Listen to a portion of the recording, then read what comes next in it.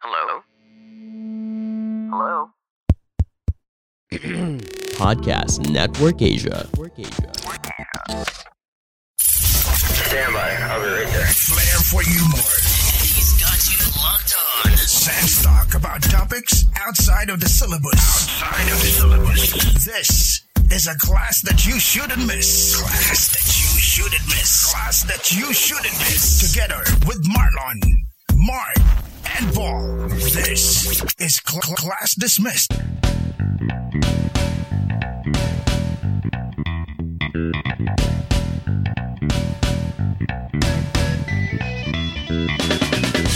Class, it's November 1st, 2020. We're back with another lesson 13 here on Class Dismissed PH.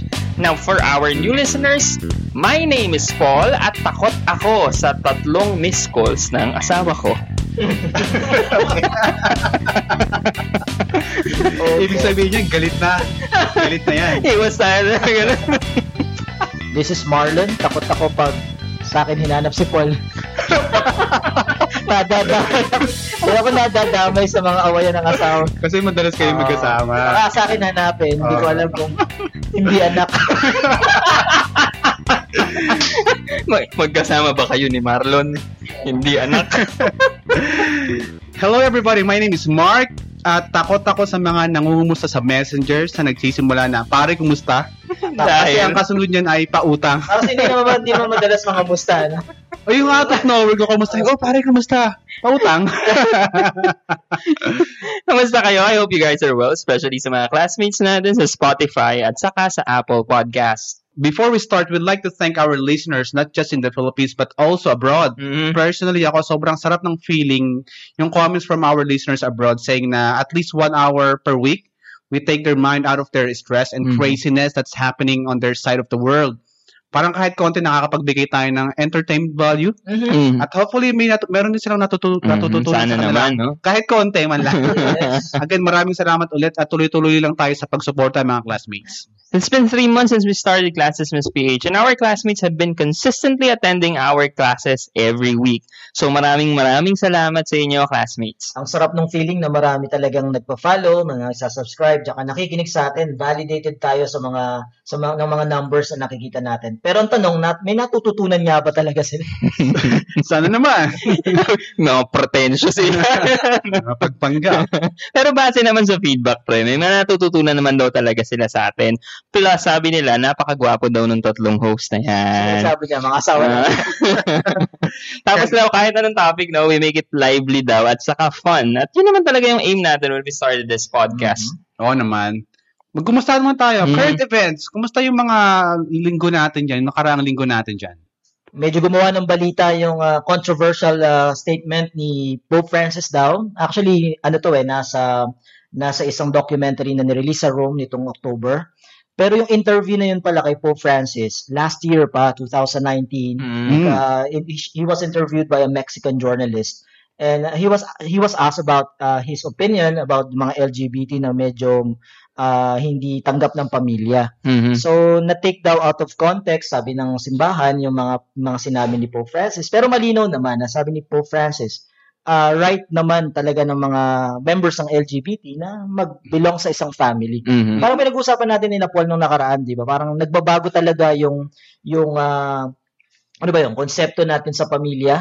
Parang hindi na siya yung lalaki, babae, anak, para ngayon, sabi naman, dati pa rin naman, turo na rin naman ng simbahan yung kahit hindi sabihin ni Pope Francis na irespeto yung mga tao kahit na differently oriented sila. So, ang ayaw lang naman talaga, ang tinuturo lang naman talaga ng Bible, ng simbahan, ng Panginoong Jesucristo ay iwasan ng kasalanan. Masama ang kasalanan, hindi ang kasarian. So, kahit anong kasalanan, walang problema. Ganun, no? And that's very embracing yung statement din na yun. Kahit pa last year yung interview na yun. Kasi nga, family patterns are changing. The world is changing. sana yung yung love, which is the core value na tinuturo nun, at yung family, yung value and importance ng family, nandun pa rin. Hindi porket kakaiba kasi mali na. So yun dapat ang natin maintindihan na hindi porket hindi yan yung nakasanayan natin mali na siya. Pero nililinaw din natin na iba pa rin yung civil union sa marriage. Tama. So ibang marriage sa simbahan. Yung sacrament. Yung sacrament. Hindi pa rin yan open sa simbahan. Pero Pope Francis is campaigning for leaders, world leaders to initiate some laws for civil union. Kasi sabi nila may mga tao naman talagang they live together. 'Di ba? Kahit walang batas, they live together na alam na ng isa't isa yung mga wishes and fears ng bawat isa na pag let's say sa end ng buhay nila, yung tao na yun ang magde-decide yung kasama nila dahil napagkatiwalaan yun. And also civil marriage or civil union, if you want to call it that, protects the individuals who married, yung mga nagpakasal legally, protektado sila ng batas, which is not what the members of the LGBT, I believe, are advocating. Ang feeling ko naman, hindi nila nag-advocate na gusto lang makasal sa simbahan. Gusto lang nila protected sila by the same laws na pinoprotektahan yung mga, sabi nila, quote-unquote, normal na couple. Sobrang refreshing lang kasi parang for the longest time, medyo tight kasi yung policy ng simbahan. Sobrang refreshing kasi si Pope, inclusive siya. Inclusive siya sa members ng LGBT community. So, sobrang refreshing na marinig ito. Nagsimula yan dati pa, di ba, yung comment niyang, who am I to judge? Oo. Medyo bagong Pope pa lang siya nun Doon nga nag-open up. Doon siya parang nagsimulang mag-open up about syempre, umani ng maraming mga batikos na Santo Papa sa mga medyo tawag dito, mga traditional. Conservative. That's right. Conservative wing ng simbahan. So yun. Magandang simula yan para sa mga friends natin sa LGBT community. Medyo matagal pa yung laban dito, palagay ko. Kasi never ending. Pero at least meron tayong nakikita na, ano mo yun, medyo nag-warm up na yung simbahan about the topic. So, really good to hear that. Naundas na, pre. It's November 1st. At dahil nangangamoy kandila na tayo, pag-usapan natin ang tinatawag nilang Scary Week, mga pre. When we talk about that, hindi mayaaris yung mga kwentong kababalaghan, kwentong katatakutan, halimbawa, gabi ng lagim. Paano ulit yan? Fright Night. Tapos naalala yung mga bata tayo, yung kay Noli de Castro. Special. Yan yung pinapanood ko pagka, usok pa, tapos nasa yung cementerio sa Noli de Castro. Oo. Tsaka syempre, dumadami yung mga kwento about pamahiin din. And coincidentally, ito rin ang ating 13th episode, pre, kung hindi nyo napapansin. Talaga ba? At maraming taong takot sa number na 13. In fact, according to Stuart Weiss, a professor of psychology sa Connecticut College sa New London, ang tawag pala dito sa phobia nito ay triskaidekaphobia. Triskaidekaphobia. Spell mo nga. Basta yun, takot sa number 13. At ang matindi dyan, na ipapamana pala yan. Kasi syempre, laging naririnig mo lagi sa nanay mo, mag-iingat ka, Friday the 13th ngayon. Ka-13 ngayon. Mangyari. Ako, mas takot ako sa 15.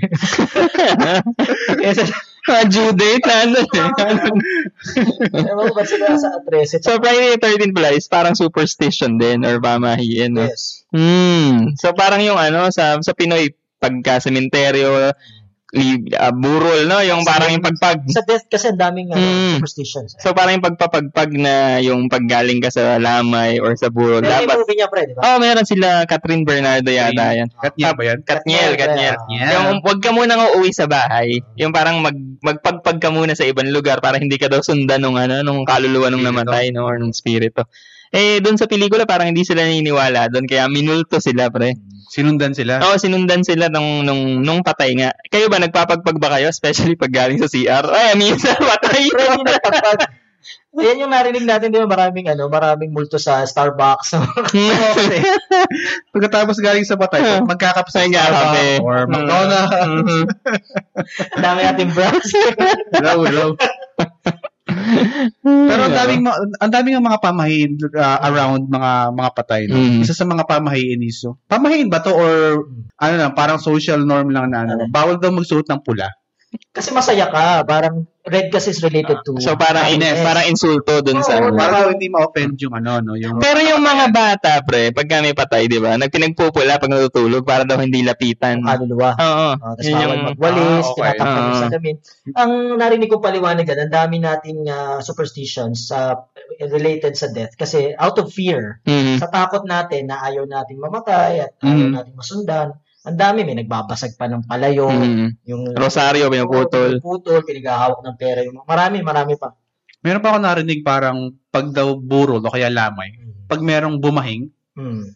kukurtin mo daw dapat yung bumahing. Dahil, Kasi kapag Na-COVID ka. hindi ka face mask. ayun pala yun. Kasi kapag daw bumahing, parang nag-i-invite ka daw na parang ni-invite mo daw yung Yung virus. yung ni-invite mo daw yung espiritu. Kaya mas nakakataan yung virus. Tumalaw sa'yo. Ayun daw. Ay, oo. Ako, meron ako inimbento nun dati, pamahiin sa patay. Nakipunta kasi kami sa burol. Yung kaibigan ko, wala siyang barya. Yung sa pangambag ba? Ang barya niya 1,000. Sabi niya, so pabaryahin na lang daw niya. Sabi ko, may pamahiin, bawal magbarya. Hindi niya mabitawan yung Saan yung ilang bag? Sabi niya, walang yaka. Sabi nung alam ko namang, alam mo yung parang hindi naman masyadong kailangan ng bibigyan yung 1,000. Sabi niya, hindi ka, joke lang yun. Pilitan niya. Naging 500. Bilang bumawi, pinuno na lang ng candy tsaka binusa yung Pero bawal din daw mag-uwi, di ba? Ng mga, Bawal mag-uwi ng pagkain. bawal maghatid, Kasi, ng tumala. Baka na yung bawal. Yung bawal. yan. Pero may nabanggit si Paul kanina sa horror film, Mhm. yung kay Katniel, parang bawal Fan ka ba ng magpag Katniel?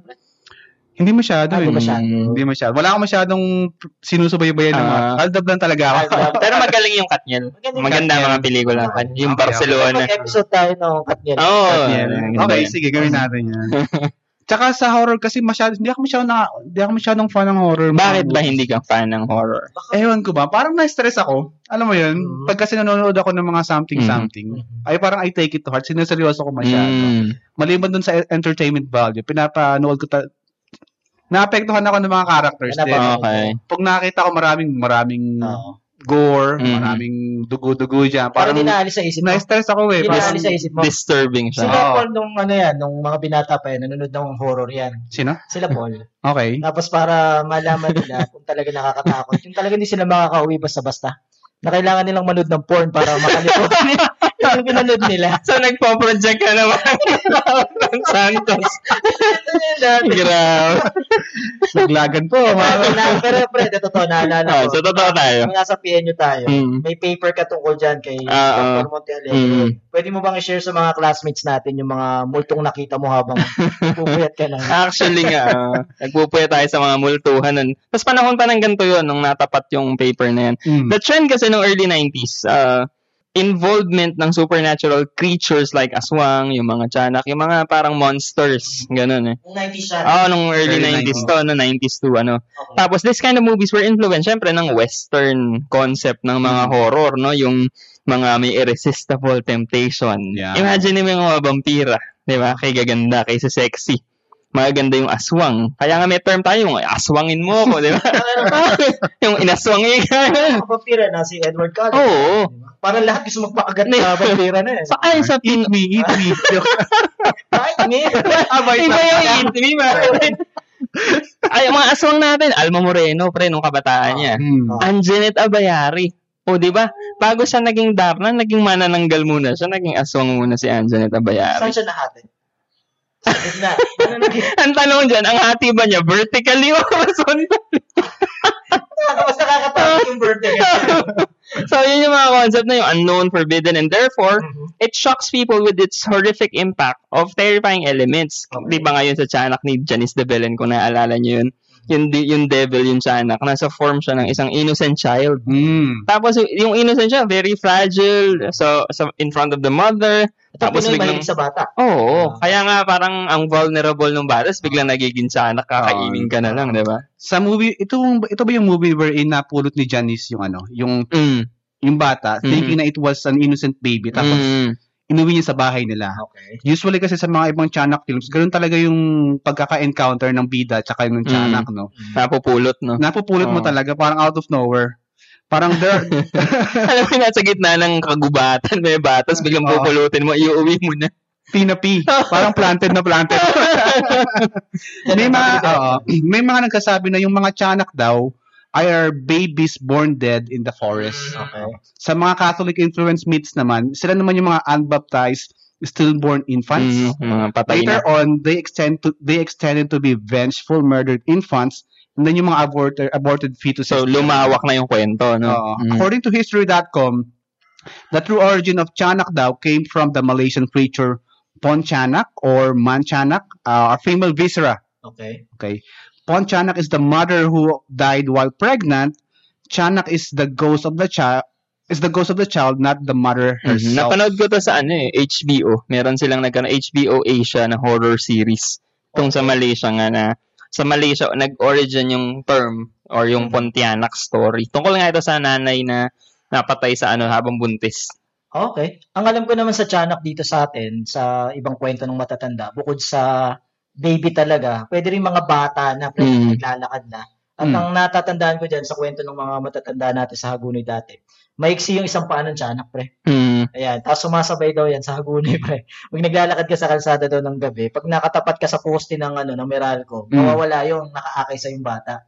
Tapos paglagpas mo dun sa poste, na nasa dilim ka na uling part, may aakay na naman sa'yo na maiksi nga yung isang paanong bata. Yun daw yung tiyanak. Tapos may mga kinikwento na ng iba, yung paano mo makokontra yun, yung mga tiyanak. Kasi pag na-tiyanak ang kakatwiran natin dyan, bukod sa pelikula ni Jenny Spreno na nangangagat yung tiyanak. Ang karaniwan talagang local belief dyan, ililigaw ka na sana. Playful daw. May lolo ko sa tuhod na parang nasa likod lang yung bahay, di ba, mga mangingisda sila, na naghihiwa-hiwalay sila, namimili ba ng huli. Pagtalikod, wala yung kubo sa likod, pre. Hindi daw pinansin dahil sanay na nga, nasa bukid. Ililigaw ka niyan, yung parang ilang beses ka nang dumaan doon, hindi ka makalagpas-lagpas, hindi ka makauwi sa bahay. Ano daw gagawin? Nagbabaliktad na namin. Magbaliktad ng damit. Ang daddy ko rin may kwentong ganyan. Kasi nung binata pa yung daddy ko, namamlaisdaan yan. Pupunta yan sa Latian, yung parang laisdaan na area. Tapos namamangka daw siya. Hindi daw umuusad yung bangka, pre. Nandun lang sa same area, usad daw siya ng usad. So, ang ginagawa daw niya, hinahampas niya yung sagwan sa tubig para makapag-create ng ingay. Baka lasing lang tatay mo, no? Dahil lang ba yung tiyanak? Kaya nagkakatiyanak, ginagawa natin ng kwento. Pero may punto ka doon, pre. Nung 80s, di ba, nakilig natin sa mga anthropologist yan, o mga, tama ba? Na parang sa mga ginagawa ng mga ibang politiko yon, magkukwento ng mga katatakutan, para hindi lumabas yung mga tao sa gabi. Totoo. Malapit sa eleksyon. Laging malapit sa eleksyon yung mga kwento ng mga white lady, mga tiyanak. Para yung mga tao, may tiyanak, may aswang. Di sila lalabas para manggapang yung mga totoong aswang. Politiko. Sa trace back din yata nung panahon ng Hapon, yung mga hukbalahap, di ba, may hukbulang bayan laban sa Hapon. Para daw hindi maglabasan yung mga guerrilla nun sa gabi, nagpakalat sila ng mga tapos yung mga yung mga murderous activities, yung mga patay, itatapon nila sa mga damuhan, tapos sasabihin may aswang ikang pumatay dyan, kaya hindi ko to nabasa, hindi ko rin narinig kahit kanino, pero naisip ko lang, pwedeng meron ding may role din kahit papaano yung mga taong simbahan sa pagpapakalat ng ganung mga usapan para lumapit ka sa simbahan. Tama. Diba, parang you create fear. Oo, yung pinakamatindi kasing pang-advertise, fear. Irrational kasi yung pag-iisip mo pag takot ka. Kakapit ka kahit saan. Kung kanina ka pwedeng kumapit, no? Yes. So, speaking of aswang, no, ito nga nung 90s, parang monstrous yung mga itsura nitong mga creatures na to, no? Pero ngayon, sa mga western films, tingnan nyo yung mga vampira, no? Normal-looking human beings na sila. Saka hindi natakot masyado sa liwanag. Oo, saka si Edward Cullen, kumikinang babag na arawan. Saka hindi na rin takot masyado sa cruise, hindi na takot sa... Dati kasi pag... Katoliko na rin. Bawang. May origin ba yung mga vampires ito, Mark? According to history.com, iba-iba yung origin ng mga vampires din naman kasi. Halimbawa, sa Chinese, meron silang paniniwala na kapag tinalunan ng pusang itim ang isang patay, mataas yung chance na maging vampire siya. Okay. Saan yan? China. Okay. Sa Russia naman daw, vampires were said to have been witches or people who had rebelled against the church. Sabi sa'yo. Pumapasok. Diba? Parang yung witch hunt dati ng simbahan, Pag yung mga babae ay parang leaning to science. Burning the stakes. Nagkakaroon ng Pero witch sa mga hunt. napapanood natin mga TV shows, halimbawa, Vampire Diaries, the originals, kapag daw, Cute na mga vampire doon. ito lang yung horror na pinanood ko eh. Ayun. Cute sila parang. Pag daw nakagat ka ng vampire, mag-turn ka into a vampire as well. Hindi, napanood mo yung Jennifer's Body pa rin, di ba? Tsaka yun, napanood ko. Megan Fox yun eh. Pero may mga pangontra dyan, di ba? Sabi sa mga vampira, aswang, tiyanak, mga manananggal.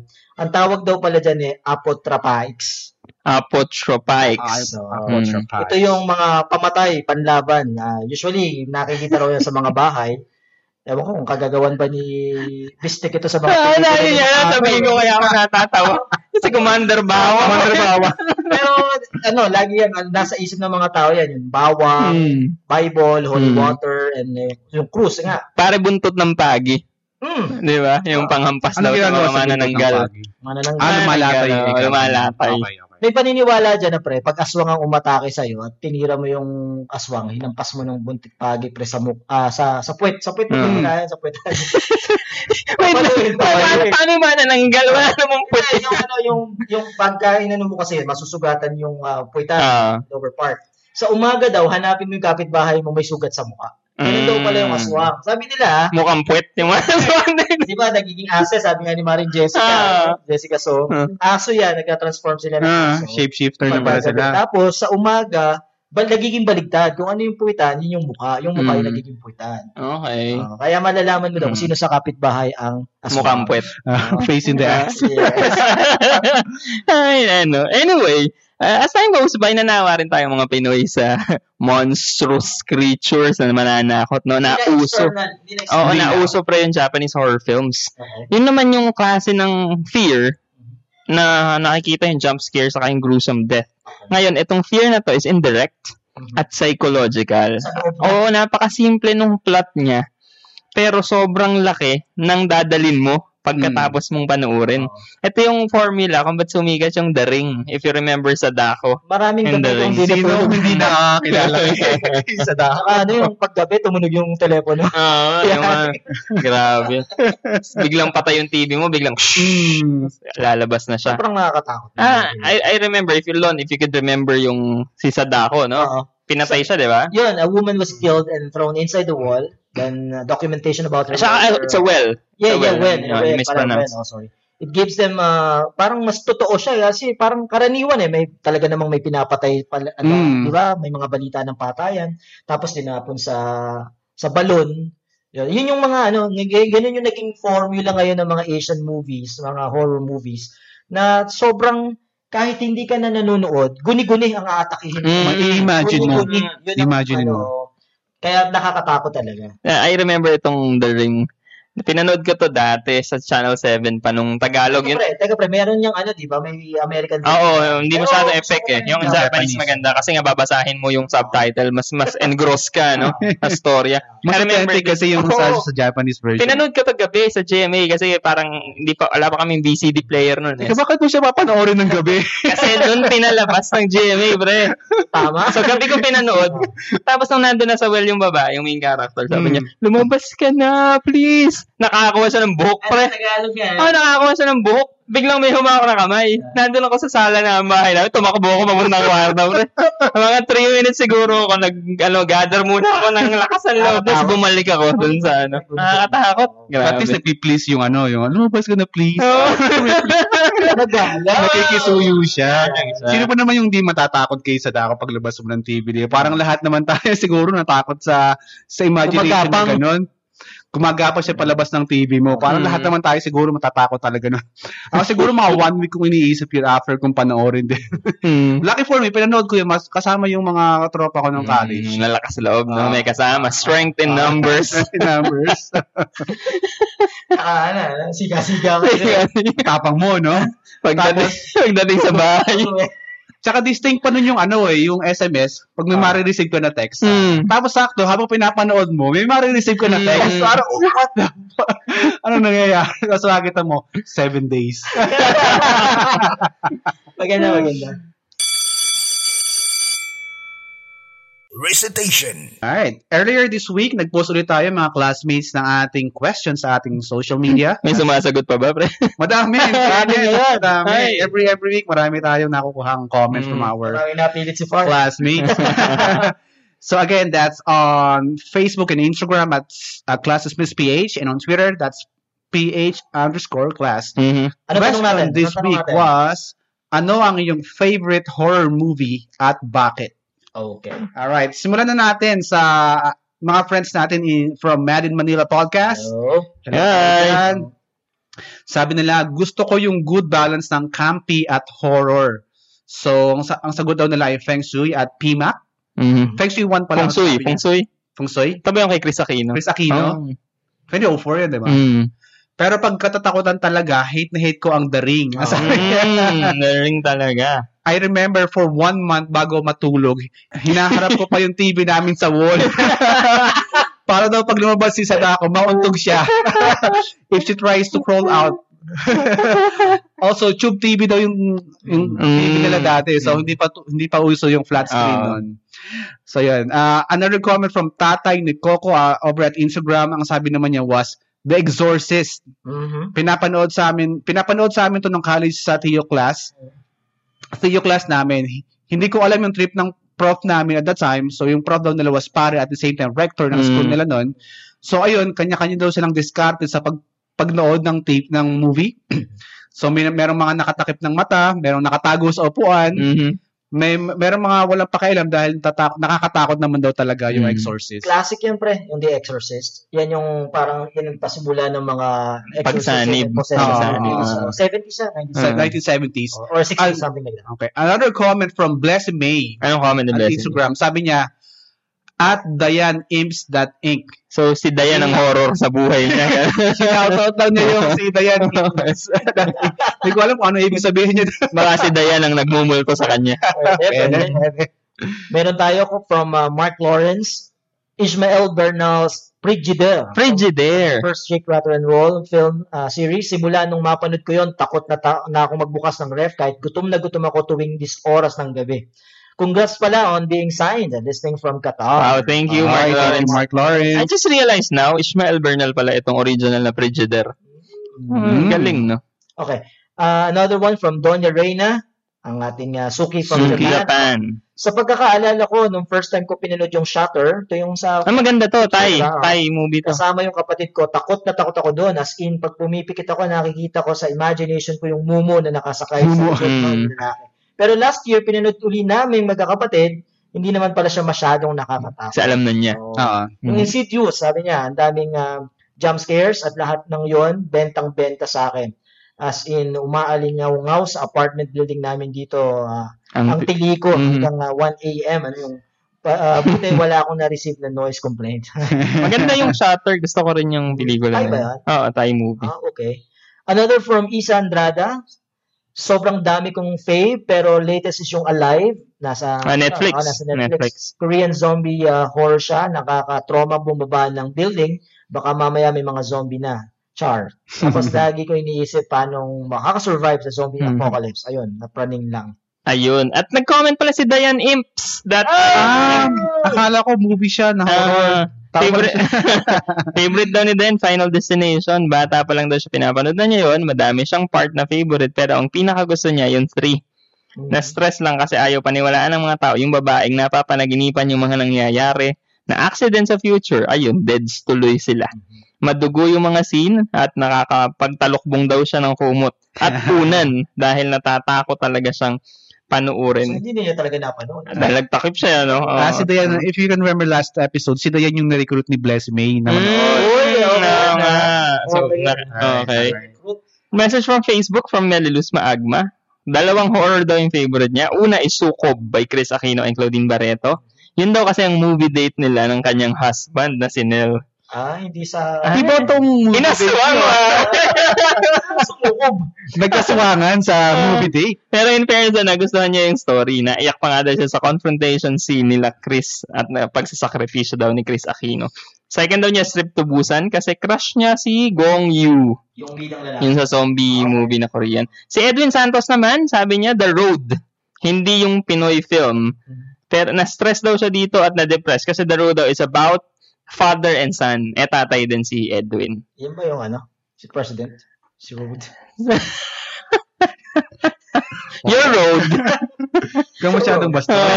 Paka-road mo. Si Bielka Ventura from Instagram, registered electrical engineer. Nakasulat talaga sa Instagram niya yun. Engineer siya? REE, registered electrical engineer. So series daw. Diyos ko, napapaangat ang puwet ko sa So series. Di nila ma-appreciate kasi kadiri, pero sobrang gusto ko. Ako hindi ko gusto yung So series. Ayoko ng mga ganong nade-dehumanize yung... Wala ba? Yan ba yung si Sino? Ewan ko, yung Sawyer family ang alam ko lang dito eh. Pero basta patayan to eh. Hindi ko type yung too much for me. Chris Mill Manning from Facebook naman siya nag-comment. Chris Mill is our listener from Qatar. Mm-hmm. Sabi niya, Ju-1, The Grudge. Sabi niya, una't huling horror movie na pinanood ko. Sa sinihan ko pa yun pinanood, kaya siguro hindi ko na talaga kinayang manood pauli ng horror. Meron pa isa, si John Vincent. John Vincent Mauricio. Sabi niya, Texas Chainsaw 3D. Ang walang katapusang bloodline ng Sawyer. Sila pala yung Sawyer. Yung mali pala ako, hindi pala ito yung Saw. Iba ang stress every time na makakakita ako ng chainsaw. At syempre, ang nanilisik na mata at nakakatakot na katawan ni Alexandra. Uy! Andun pala si Alexandra. Panoorin ko na to. Gusto ko yan, dyan si Alexandra. Panoorin ko na to. Sige. So, those were the comments. Movie pa yung si Balak. Sa ano yan?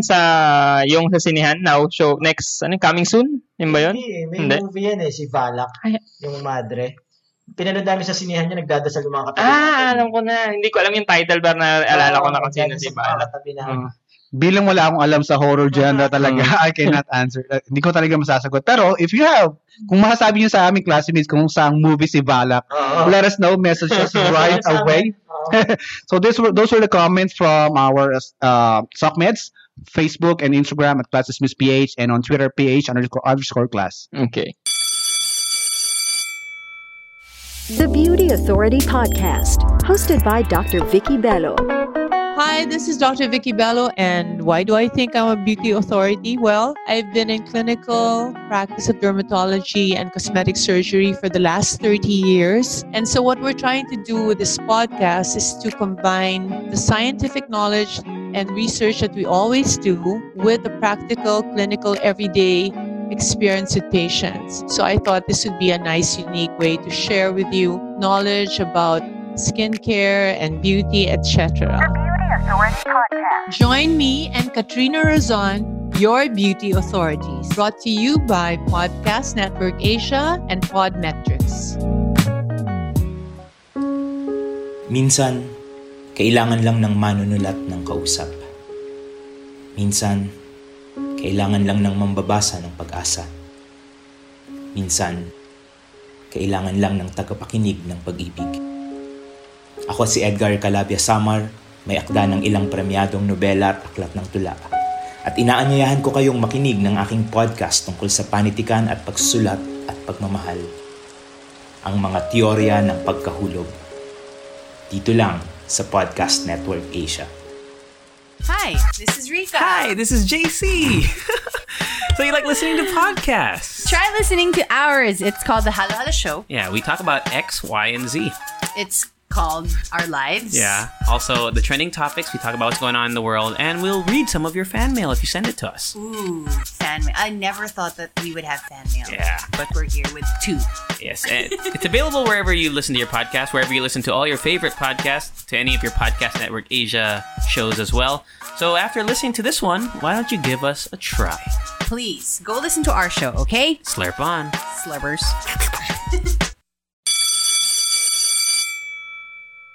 So yon ang mga sagot ng mga classmates natin tungkol sa horror movie na favorite nila, talagang tumatak sa isip nila. Ako, yun pa rin yung sagot ko, si Valak. I-research na, hintayin natin sa sagot ng mga classmates natin. Pero paring Paul, ano ba yung normal na formula talaga or structure ng mga horror films? Or is there such a thing as a structure pagdating sa mga horror films? Alright, disclaimer muna classmates. Hindi naman ako film expert or chair ng MTRCB, no? Pero share ko na lang din siguro yung findings ko based doon sa assignment na ginawa ko dati. Matagal din naman akong namulto nung lecheng assignment na to, no? Kwento ko lang. Yung studies about Pinoy horror films from 1990s to 2000. So, 10-year study, Nanood na ako ng mga top grossing horror films. Tapos, pinili, after mapanood lahat, yung top 3. Tapos, in-identify yung structure present in those movies. Anong year ang coverage, syempre? 1990 to 2000. Okay. So, medyo marami-rami din pala itong pinanood mo na horror movies na mga sleepless nights siguro to. Hindi ka nagpapatay ng ilaw pag tulugan na during that time. Parang ako natutulog. Kasi pag pikit mo, nakakita mo sila. Wise. Okay, so mga pinanood mo, ano yung findings mo sa mga napanood mo mga horror movies? Okay, first, there's an object of release. Laging merong isang bagay or action na magpapalabas sa nananahimik na kaluluwa. Object of release. Okay. So parang there's an object, katulad ng feng shui ni Chris Aquino, nabanggit kanina, yung bagwan niya. Okay. Yung Spirit of the Glass, saka yung Ouija na pelikula ni Juday at nila Jolens. Okay. Nila Dingdong Dantes. Board game naman na pantawag sa kaluluwa. So object na gigising. That object will serve as a portal for the 2 dimensions para makapasok. So, kunyari, yung bagwa, alam niyo to, yung sa feng shui. Sinasabi sa mga pinto pampaswerte daw to, no? Di ba sa feng shui, napulo to ni Chris Aquino dun sa Ba't nga ba may mga tao kayang naglalaro ng Ouija board naman? Kasi yung bagwa, medyo merong feng shui na pampaswerte. Pampaswerte. Yung Spirit of the Glass, Ouija board, di ko gets kung ba't ba nilalaro. Ewan ko ba naman sa mga tao na yan, nananahimik yung mga spirito sa ibang dimensyon. Actually, yung mga exorcist ayaw ng ganun Pinagbabawalan nila, lalo yung mga kabataan na naglalaro. Kasi nag-open ka nga ng, sabi ni Paul, ng parang, ano ba yun? Portal para makapasok ng spirit. Trip lang, malakas loob nila, gano'n. Or wala silang magawa, adventurous ba sila? Pero kung ano man yung reason, sa mga pelikula, it always ends bad. Okay. So pero tayo naman, on a day-to-day, wala naman tayong kilala ng gano'n. Baka masyadong mga Hollywood lang. Pwede rin. Saka ibang table kasi yung lagi natin harap. Hindi nakatawag yung baso. Hindi lang mga halak. Pero, pre, maganda yan. Ngayon ko lang din naisip ko na laging may isang object. May object of release lagi. Sige. Yun lang yung term ko, object of release. You could call it an object, pero it's an object that releases the spirit. Second is a structure, pre. Eto, pansin nyo lang to, hindi nyo lang siguro masyadong natitake note. Dumidilim, pare. Madilim nga ang mga horror movies. At kahit gaano ka high-tech or ka-stable yung kuryente, didilim yan. Walang internet sa kababalaghan. Kahit nasa business district ka pa, katulad ni Juday sa Ouija. Nasa Makati ata siya nun May generator yung building niya, pre. Pero mumumultuhin na siya. Kasi darkness is related to evil. Yes, that's an archetype. Setting the tone kasi yung night kasi night. Basta dark, evil yung archetype niyan. Black. Mahilig ka ba sa dilim, Mark? Minsan. Depende kung ano. Object. Sa una, pwede sino kasama? Oo, kasi object lang. Parang hirap mo naman kasing matakot kapag maliwanag. Alam mo yung joke ko lang sa mga lectures natin. Ba't mas takot tayo sa white lady kaysa sa black lady? Sabi mo na. Kasi pare, yung sa dilim, hindi kita yung black lady. White lady. Camouflage Anyway, speaking of archetypes, katulad ng kadiliman, yung mga horror movies, eto laging meron. Wise old man or woman. Sa kanya tatakbo. Oo, siya yung mag-explain, pre, kung bakit nangyayari yung nangyayari at bakit natitigil ito. Si Junie Gamboa sa feng shui, pre. Si Junie Gamboa, lahat alam mo. Mr. Shuli. Si Junie Gamboa, kahit walang kwenta yung kwento na paganda. Alam mo naman pala, hindi mo sinabi yung simula pa ng movie. Laging ganun, laging meron. Tapos ang mag-aaraba, pre, and I don't know if this is coincidental, pero madalas bulag yung mga wise old man or woman. Bulag or disabled. Oo, meron silang disadvantage or advantage nila yun. Oo, para tumaas siguro yung sense. I don't know if that has something to do with that. Mas sensitive sila. So itong mga knowledgeable person nito, sila yung nakakaalam ng dahilan. At alam din nila ang solusyon. Oo, sila magbibigay. Sabi ni Junie Gamboa, wagwa. Ikaw, wag tanggap, next swerte. Gano'n. Sabi bigotin nyo. Yung chick na pala doon. Ano? Sa mga pre, sa horror films, eto laging halos may side story na domestic conflict. Okay. Hindi magkasundo yung mag-asawa. For example, si Chris Aquino, si Joy siya doon, saka si Inton, sa feng shui. Hindi sila magkasundo. Si Juday Jolens, magkapatid. Si Juday sa first family, si Jolens sa second family. Sa ano naman to? Sa Ouija na pelikula. Tapos doon naman sa Spirit of the Glass, Rica Peralejo, saka si Marvin Agustin. Mahirap lang si Marvin Agustin, pare. itatanan niya sana si Rika na mayamang pamilya. Nalaman nung pamilya ni Rika, pinabugbog at pinapatay si Marvin Agustin. So parang laging merong conflict sa family. Domestic, okay. Laging may domestic na side story. Bakit nga ba ganun? Laging malungkot yata yung... Kasi parang may paniniwala rin sila na yung evil spirit parang laging ang pasok niyan emosyon eh. Or siguro, sa Pinoy movie kasi, nabanggit na natin ito last episode sa Uniquely Pinoy, close family ties nga tayo. Yes. So laging, para maging universal yung tema ng horror movie, pasukan mo ng konsepto or story ng pamilya. Pero hindi lang din sa Pinas sa kahapon nga nalipad ng parang movie na may possession. Napansin ni Jack, ng misis ko, sabi niya parang bakit puro babae yung napoposes? Pansin niya. Oo nga. Sabi ko, may dahilan niya kasi yung babae daw. Bakit parang emotion nila active. 'Di ba mas emotional na creature yung mga babae. Hindi natin sinasabing weak pero actually stronger nga ang emotions ng babae kaysa sa mga lalaki. Yun din ang dahilan kung ba't maraming nag-suicide na lalaki kasi nga hindi nila kayang i-handle, but that's another story, Pero ibig sabihin, mas open sila sa entrance ng spirit. So siguro ganun, yung emosyon. Mas susceptible ba sila? Kaya dahil ganun? Oo, mas open sila kasi mas sensitive sila. Mas sensitive. Dala ng natin, ng nature natin, pre. Kasi di ba, nung hindi pa tayo pumipirmi sa mga bahay, mga ninuno natin, yung lalaki hunter yan. Yung babae siyang naiiwanan doon sa mga bata. So, kaya mas sensitive ang mga babae kasi pinoprotektahan nila yung baby nila mula sa mga pwedeng mga dangers na in the surroundings. Kaya mas open din sila sa pakiramdam ng mga ibang spirit, mga nakikitang mga creatures na hindi nakikita. So, siguro, yun din, yung emosyon, laging kasama sa horror films yun, na parang may problema, may issue, may conflict sa pamilya. Okay, ngayon ko lang din na-realize from yung tatlong movie na yun, puro babae rin. Diba? Yung mga naging main characters. Chris Aquino, Jolina Magdangal, Judy Ann Santos. Tsaka siguro sa effects na rin siguro, mas maganda rin yung pinasaniban yung babae, pre, kasi may mahaba buhok, Hindi, saka yung sigaw. Pag sumigaw yung babaeng nakakita ng multo, pagkalalaki, tatakot ka pa. Tsaka sa macho di ba? Macho image. Okay. Mabalik tayo sa patriarchy.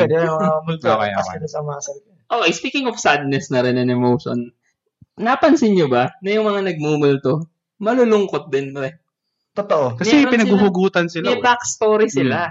Kunyari sa Feng Shui, si Lotus Feet, natandaan yung nakakatata ka, all white yan, tapos malalim mata. Oo, tapos kaya siya ganun lumakad kasi siya, Lotus Feet, pinasok dun sa iron shoe para hindi lumaki yung paa. Okay. Nasunog yung yung bahay nila. Hindi siya nakalabas. Sa galit niya, dahil dun sa kanyang predicament, nagmulto siya, Okay. Tapos dun sa Ouija, yung kambal na nainggit yung isa.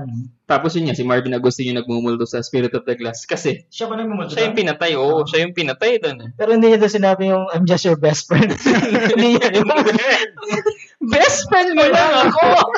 I'm so stupid. Hindi din niya. The biggest mistake of my life.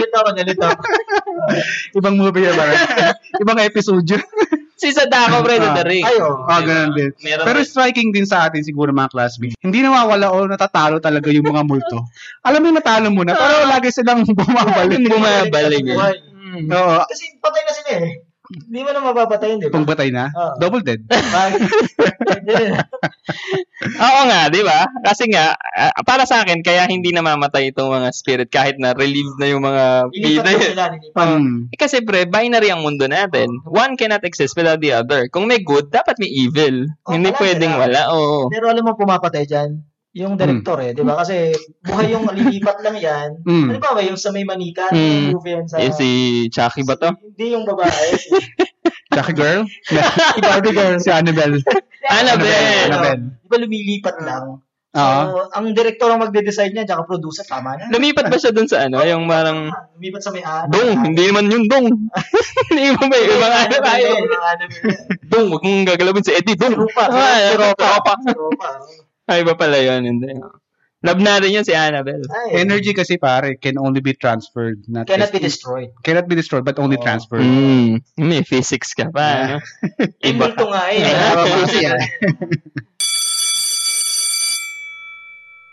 medyo nami-miss daw ng mga classmates natin yung pag-games natin, ano? So, ihabol natin to siguro. Mag-habol tayo since Halloween. Okay. Bibigay tayo ng quiz time para sa kay Paul tsaka kay Lon. So, ako muna yung magiging quiz master for now. Kasi hindi siya nanalo, pre. Kaya nag-quiz master na lang.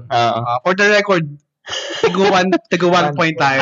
Okay. So, patas lang pala.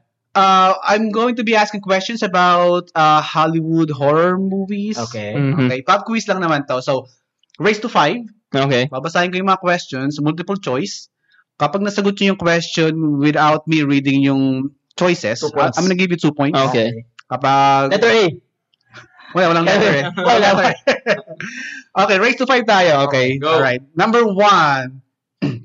What is the name of the killer clown in Stephen King's It movie? Akala ko It yung pangalan nun, pre. Same, actually. Si It. Si It. No, wala. Herman Moreno.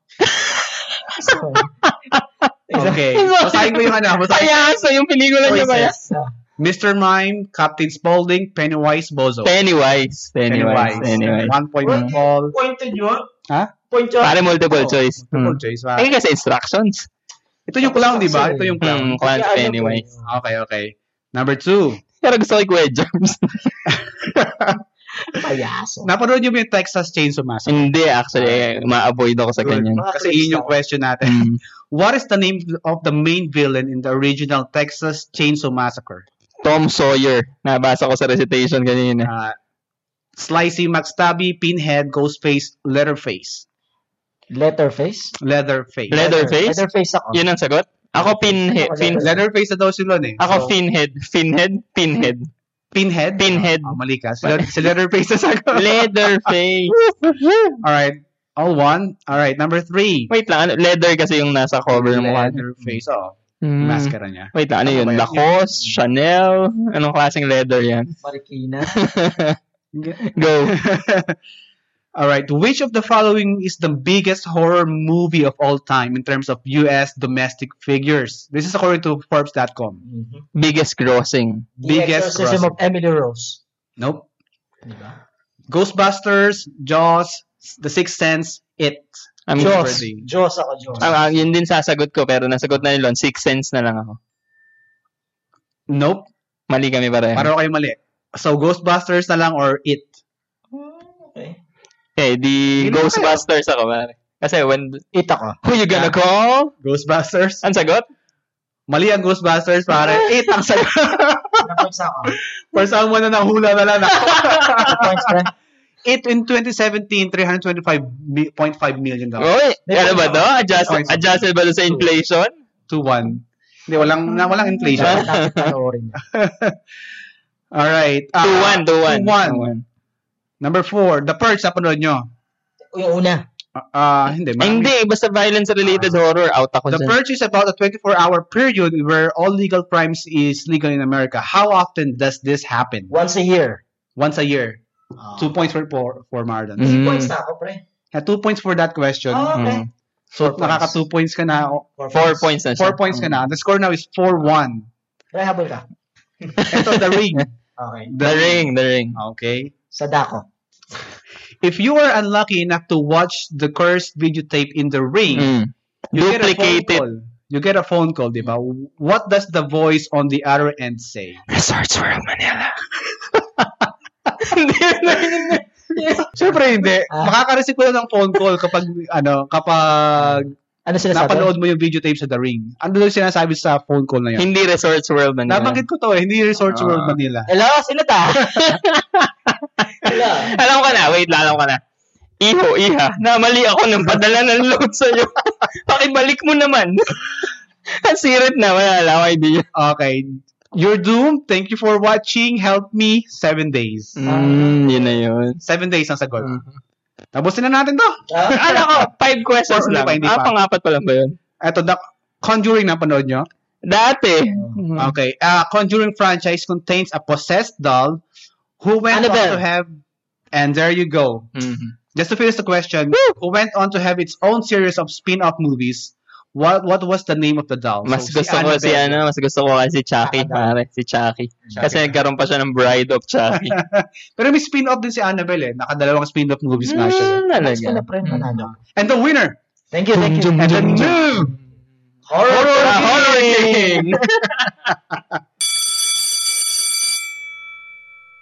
Sumagot yung classmates natin kung anong favorite horror movie nila. Tayo, ano ang favorite horror movie natin? Ako, unahin ko na sarili ko. It's The Ring. Okay. Gusto ko talaga yung takot ko doon dahil nga, grabe, tinakbuhan ko yun. Tinakbo ko. Hindi ko makakalimutan tumakbo ko dahil sa first time naman. Yung tumakbo ko dahil sa takot. Kumbaga sa inuman, sa alak, merong aftertaste. May naiiwan sa'yo eh, no? Mukhang habang buhay kong kaalalahaning tinakbuhan ko yung The Ring. Pero anyway, gusto ko rin siya nung inaral ko na using theories. Yung archetypes ng well, kaya pala pare pinapakita, it's important na ipakita na si Sadako pinupukpok at nilalaglag dun sa well. Kasi yung well is actually a concave symbol. Okay. Pagdating sa psychoanalytical theory, concave symbol parang sa babae yan, associated with birth, associated with the female genitalia, na nung sinut siya dun sa well, binalik siya kung saan siya galing. At kaya mahalagang ipakita na lumalabas siya sa well kasi every time Sadako goes out of that well, she is reborn. Kaya hindi naman kasi tanga yung audience. Alam na natin na ang dahilan kaya siya lumalabas dyan ay dahil dyan siya nilaglag para patayin. Hindi. It's symbolic yun na pinapanganak siya every time she goes out. Marami kasing symbolism talaga ng horror films. At yung ring din, syempre, symbol yun na parang cyclical. Ulit. Para siguro ako, for somebody na hindi masyadong aficionado ng horror genre talaga, wala akong masyadong matandaan na gustong-gusto ko talaga. Pero siguro, balikan ko na lang yung pinaka-recent ko na pinanood. Which is when 2018, napanood nyo ba yung Bird Box? Sa Netflix. Sandra Bullock. So, hindi ko siya favorite, pero siguro nagustuhan ko lang siya kasi unang-una, walang masyadong patayan. Walang masyadong gore na naganap. It's more on sa... Mahilig tayo sa bird eh. So, it's more on sa storytelling, saka sa plot. Kasi ang palagay ko nga dito parang westernized version na siya ng mga eastern structure ng mga horror movies. Mas nag-focus siya sa plot eh. Hindi siya sa mga sa effects, ganun. Hiniwa yung ulo o yung hanggang balakang, mga ganun. Yung storytelling niya maganda para sa akin. At saka may symbolism din dito yung sa mental awareness sa mental state ng mga nanonood din. Parang yung mga hindi nakakakita ng, di ba sa movie kasi parang meron silang nakikita ng iba na hindi nila nakikita. Once yung makita mo yung mga hindi nila nakikita, you are going to be more susceptible to suicide. Parang quote-unquote nawawala ka sa tamang ulirat. So, ang symbolism din daw nun ay yung mental awareness ng mga tao. Parang it's easy for us to judge yung mga tao na hindi natin naiintindihan. Pero in fact, meron pala silang nakikita na hindi lang natin naiintindihan talaga as individuals. Kaya nga, di ba, tanong, sino ang tunay na baliw? Kanta yan. Wait lang, sequel to, di ba? Yung Bird Box. Meron pa yung isa hindi nakakadinig. Kay Emily Blunt. Anong pelikula? Hindi, ibang movie naman yun. Ibang movie. Quiet Place. Akala ko magkakadugtong sila. Hindi. Magkaibang magkaibang franchise siya. Magkaibang movie yun. Ikaw, Lon. Ako na-intriga ako lagi sa mga possession, exorcism. Siguro sa foreign horror film, dun ako sa The Exorcism of Emily Rose. Kala ko Emily Blunt. Oo, Emily Rose. Maganda yung movie na yun. Okay. Kasi ang galing nung juxtapose nung legal proceedings, nililitis yung pare. Kasi yung pasyente doon. Not to spoil the movie. No? Tapos na side by side, nandoon yung possession at mga nangyari kay Emily Rose. So, siya parang kung i-apply mo yung incongruity theory, parang sinusundan mo yung legal proceedings, tapos may mga ganung pangyayari pala on the side, parang yun ang nagpapatakot. Sa local, medyo luma na to, makaka-relate dito yung mga medyo may edad nating classmates, yung Lovingly Yours. Helen Tella. Movie. 80s yan, pre. May possession dyan, yung unang kwento doon, di ba parang maalaala mo kaya yan or magpakailanman. So yung unang kwento doon, yung may story about possession, ang gumanap doon pre si Connie Reyes at saka si Julie Vega. Julie Vega. Yung last movie ni Julie Vega. Pinanood natin yan nung galing tayo sa biyahe, Lon. sa sasakyan. Sobrang nakakatakot, pre. Sobrang nakakatakot. Yun yung huling movie ni Julie Vega na nagkasakit na siya. Oo, after the taping. Kaya parang natuloy yung horror sa totoong buhay ni Julie Vega. Sino to sa parang Batis, Manalmon, bundok. Manalmon sa bundok. Kaya nandun pa rin yung bahay na yun. Pinag-shoot. Ayaw nang galawin, ano? Kasi nga parang may kakaiba sa kanya. Yes. Parang mga multo, no? Oo. Namulto na ba kayo? Ako, I could say, oo. Parang. Oo naman, witness kami dyan. Hindi, actually, yung kwento ko nun, galing ako sa office yata nun, Mark, nung 2007 pa to. Sa office? Ito kasing bahay namin, if you notice, di ba may street na papasukan ka o pahaba, mga 300 meters away kami from the main road or something. Umuwi ako ng isang gabi nun, wala pa naman akong sasakyan. So, naglakad lang ako. Wala rin akong bike nun eh. Yung ulan nun, yung hindi malakas, pero hindi mahinang ambon. So, yung parang, kasi may term tayo dun sa Tagalog na ulan na ganun eh. Consistent lang siya na hindi ambon, pero consistent. So, anyway, galing nga ako sa office nung panahon na yun, mga 10:30, 11 p.m. Tapos yung ulan, yung normal na consistent, hindi sobrang lakas, pero hindi mahina. So, yung tipong mababasa kapag nagtagal ka sa kanya sa ilalim ng ulan na yun. Gabi, 11 p.m. Ang tanda ko, naglalakad lang ako. Tapos, dito sa lugar kasi namin, 2007, wala pang masyadong apartment.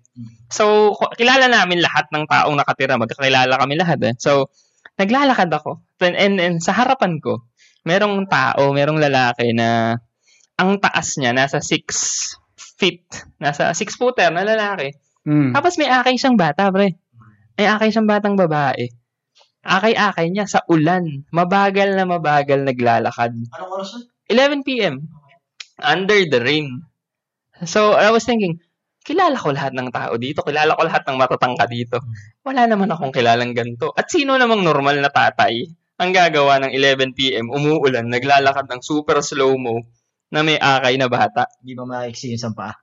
Hindi ko napansin kung maiksi isang pa. Bakit takot na takot na ako nun eh. Tumakbo ka na. Hindi ako makatakbo. Baka pag in-overtaken ko, hawakan ako ng bata. Sabay tayo. So, ang ginagawa ko, naglalakad lang ako ng babagal. Pero yung parang wag niyo akong papansinin, wag kayong lilingon, gano'n. So, hanggang makarating siya, lumagpas sila sa gate namin. Pagkalagpas sila sa gate namin, kumaripas ako ng takbo papasok sa bahay. And then, nagtanong ako kinabukasan kung meron bang bagong lipat dyan sa kung saan-saan. Wala. Sa logic nga, wala talagang tatay na gagawa nun sa anak niya na 11 p.m. Wala silang payong talaga doon. Tapos, naglakad ng slow mo. Feel the rain na lang. So, yan yung hanggang ngayon talaga. Chills pag dating. Kanamol pa ka na ba, Mark? Sa Baguio? Teacher's camp? Ganon? Hindi, wala ako masyadong kwentong kababalaghan kasi. Ako naman kasi, hindi ako masyadong paniwala. Siguro problema ko rin sa akin to. Kung problema ko to, hindi ko to problema. Hindi ako paniwalain sa mga other elements. Kahit nung bata ako, tatrabaho ko sa mga palaisdaan.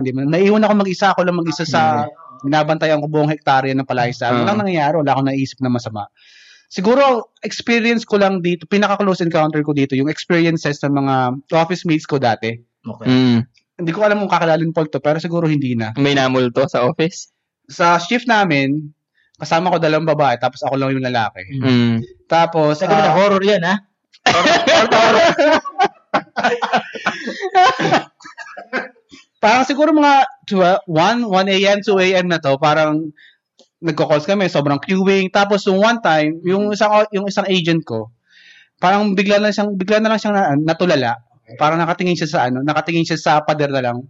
Parang nakatingin siya sa space, ganyan. Empty space. Tinanong ko siya, anong nangyari sa'yo?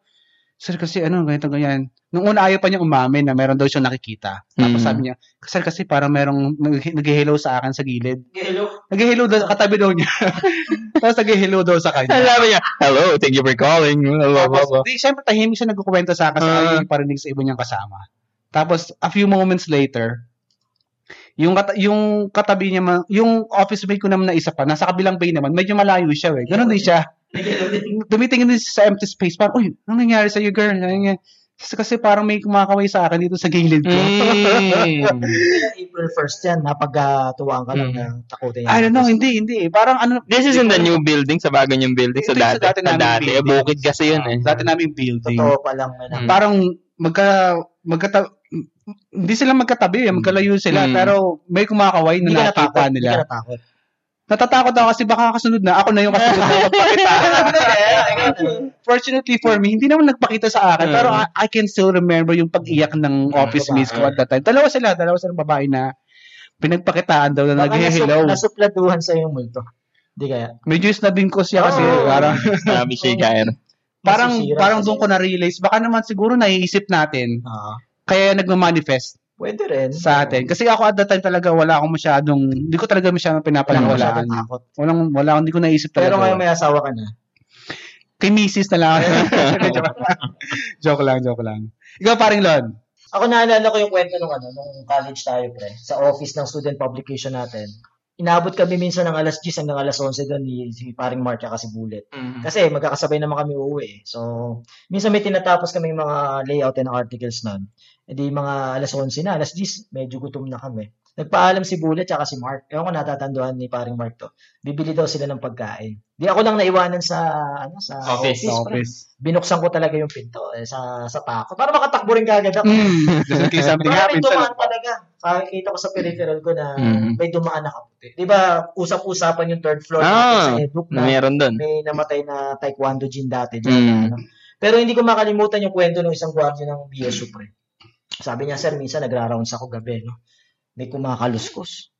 Talagang natakot ako, sir. Tapos habang lumalapit ako, may parang humihinga ng, alam mo yun, yung hinga niya mabagal na, mas pabilis. Ayan. Pagtanglaw daw niya, pre, dun sa kwarto, open pa yung room na nakita niya, may magkapatong na siya dyan. Tumakbo daw, pre, yung lalaki. Naiwanan niya po. Sabi niya, tatanong ko lang naman kung may ID sila. Sabi ko, lagi ko sinasabi sa mga estudyante ko yan ang lesson niya. Huwag kayong magmamahal ng tumatakbo na iyo. Na-ghosting si girl. Na-ghosting siya. Hindi si Man. Nauna siya. Disappearing ako. Si ate girl yung na-ghosting, hindi yung Isa pang lesson doon, laging mag-ID. Oo. Laging mag-ID. Kasi kung may ID naman hindi pala yung istorbo ni guard. Papagalitan ng guard. May ID naman. Where's your ID? Okay, medyo masaya. Hindi ko alam kung paano natin napasaya yung kwento ng babalagan. Pero nag-enjoy ako sa kwentuhan natin. Alright, classmates, there you have it. That's 1 hour-ish of kwentuhan about kababalaghan na, I don't know, nag-transform sa katatawanan. Comedy yata. Sa horror story turned to comedy. Parang yung mga shake, rattle, and roll films of late years na. Sa halip na matakot. Matatawa ka na lang. So, thank you for being with us. Siguro, isynthesize na natin tong kwento na to. Lon, nauna ka ba? Pero totoo yun, parang lahat ng nakakatakot sa atin, parang nagbibigay din siya ng pleasure in a way.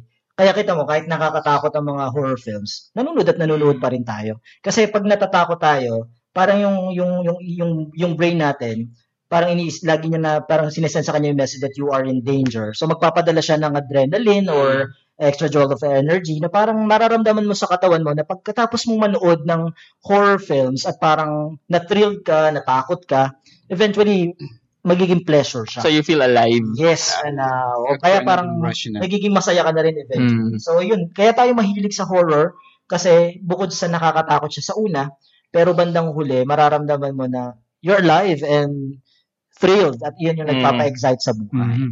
Kaya iba-iba man yung nakakatakot sa atin, sabi nga kailangan nating harapin kasi una, doon natin makikilala yung sarili natin kung ano yung kinatatakutan natin at kung paano natin hinaharap yung mga tao. Go, Mark. Kanina ko ba sinasabi, wala akong masyadong appeal. Hindi ako masyadong aficionado talaga ng horror genre. Pero siguro sa mga limited na napanood ko na horror, siguro parang understanding lang sa mga bagay na hindi natin naiintindihan. Parang lalawakan natin yung mga pangunawa sa mga bagay-bagay na hindi natin nauunawaan. Halimbawa dito yung mga spirits, yung mga extra elements na lumalaganap somewhere out there. So, not because hindi natin naiintindihan, hindi na tama. So, parang lalawakan pa rin natin yung vision natin towards other elements na pwedeng nandiyan dyan, pwedeng hindi nandiyan dyan. So, our stories of horror kasi for me, it's cultural. Laging nakadikit yan sa kultura natin. Ngayon, pag ako ay, kunyari, nanood ng horror at takot na ako, nanonood ulit ako ng Coco.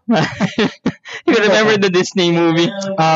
Remember Me. Kasi ang ganda ng konsepto naman niya, yung take naman niya, pagdating sa mundo ng mga bangkay. 'Di ba yung Dia de los Muertos, yung Day of the Dead nila. Yung araw na yon na supposedly para sa mga kaluluwa, it's a celebration of the life of people. Kung paano sila nabuhay. And this one day wherein they returned out to the living world para makasama yung mga pamilya nila. Tsaka ganito yung second death na yun. Ang galing nung na yung second death nga na sinasabi sa Coco na mamamatay ka lang ng totoo pag wala nang nakakaalala sa'yo. So for me, let's take this time, November 1st, para alalahanin, magdasal tayo sa mga families natin na nauna na sa atin, sa mga mahal na natin sa buhay na nauna sa atin, para naman maisip din nila kung bumabalik man sila dito, no, pag November 1st, na nakasama pa rin natin sila at naaalala pa rin natin sila, at para naman i-guide din nila tayo, katulad nga dun sa pelikulang Coco. So there you have it, classmates. Another hour of kwentuhan, your weekly kwentuhan with us, Class Dismissed PH. So maraming salamat sa lahat ng sumagot sa ating recitation, sa lahat ng linggo-linggo nakikinig sa atin, nagda-download, nag-stream ng Class Dismissed PH. Remember, the interaction doesn't have to end here. Please follow us on our social media account, Class Dismissed PH on Facebook and Instagram, PH_class on Twitter.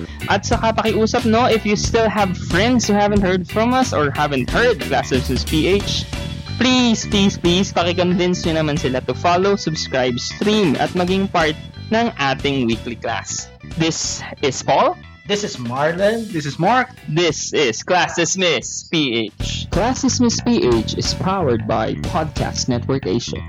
For more info on the shows and the network, visit podcastnetwork.asia. Class Dismissed PH is also brought to you by Podmetrics, the only analytics you'll ever need for your podcast. Track your podcast stats across multiple platforms to have a full view of your audience and clout. Sign up and create your account for free at podmetrics.co and use our referral code ClassDismissedPH. Follow us on Facebook, Twitter, and Instagram at Class Dismissed PH.